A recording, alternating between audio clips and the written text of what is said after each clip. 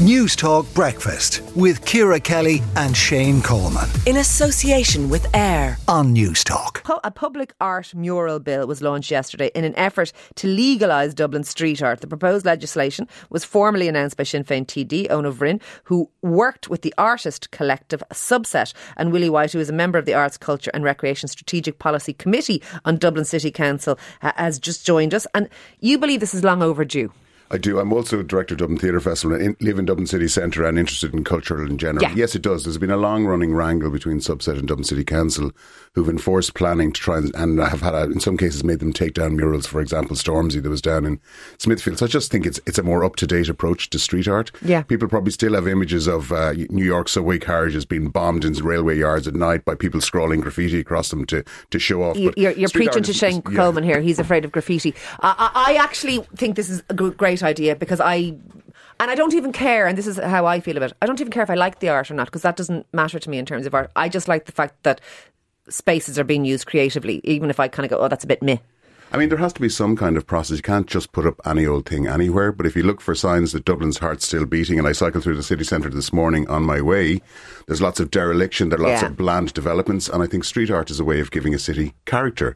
There has to be a process nonetheless. If you think, just what I'd say is a famous piece of street art of Biggie Smalls, the Notorious B.I.G. in Brooklyn, people might be familiar with it, that the local community actually protested at the owner of the building taking that down. He wanted to stick another window in and stick another apartment in, charge more rent. And they wanted rent. to protect it. And so the community embraced it. So I think there has to be a process. Dublin has to catch up. Other cities in the country, like Waterford, like Drogheda, like Limerick, like Cork, embrace street art and celebrate it. There was famous might be overstating it, but there was a fairly high profile case in Dunleary where the woman had the ballerina murals on her house and was made to take them down due to planning bylaws.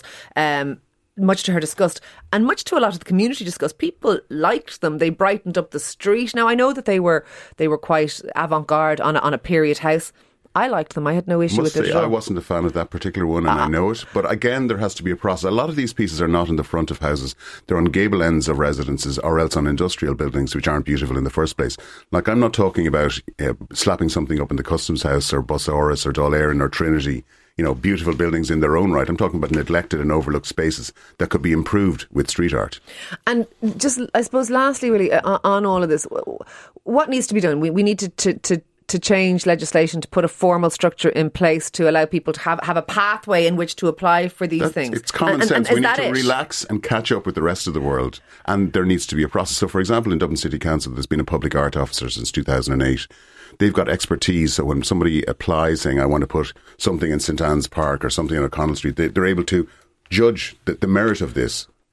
Similarly, they may not have expertise in the realm of street art, but similarly a process like this seems to be common sense instead of wasting loads of time pursuing tiny arts collectives with the legal might of the city council.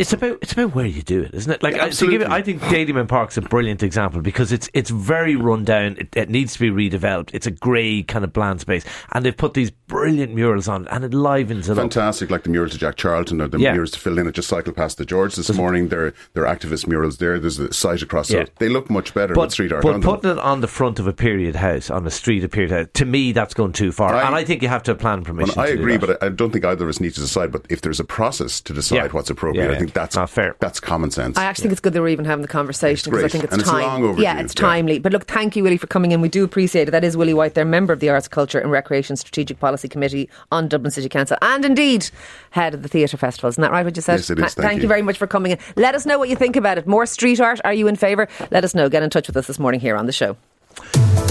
News Talk Breakfast with Ciara Kelly and Shane Coleman. In association with AIR. Weekday mornings at 7 on News Talk.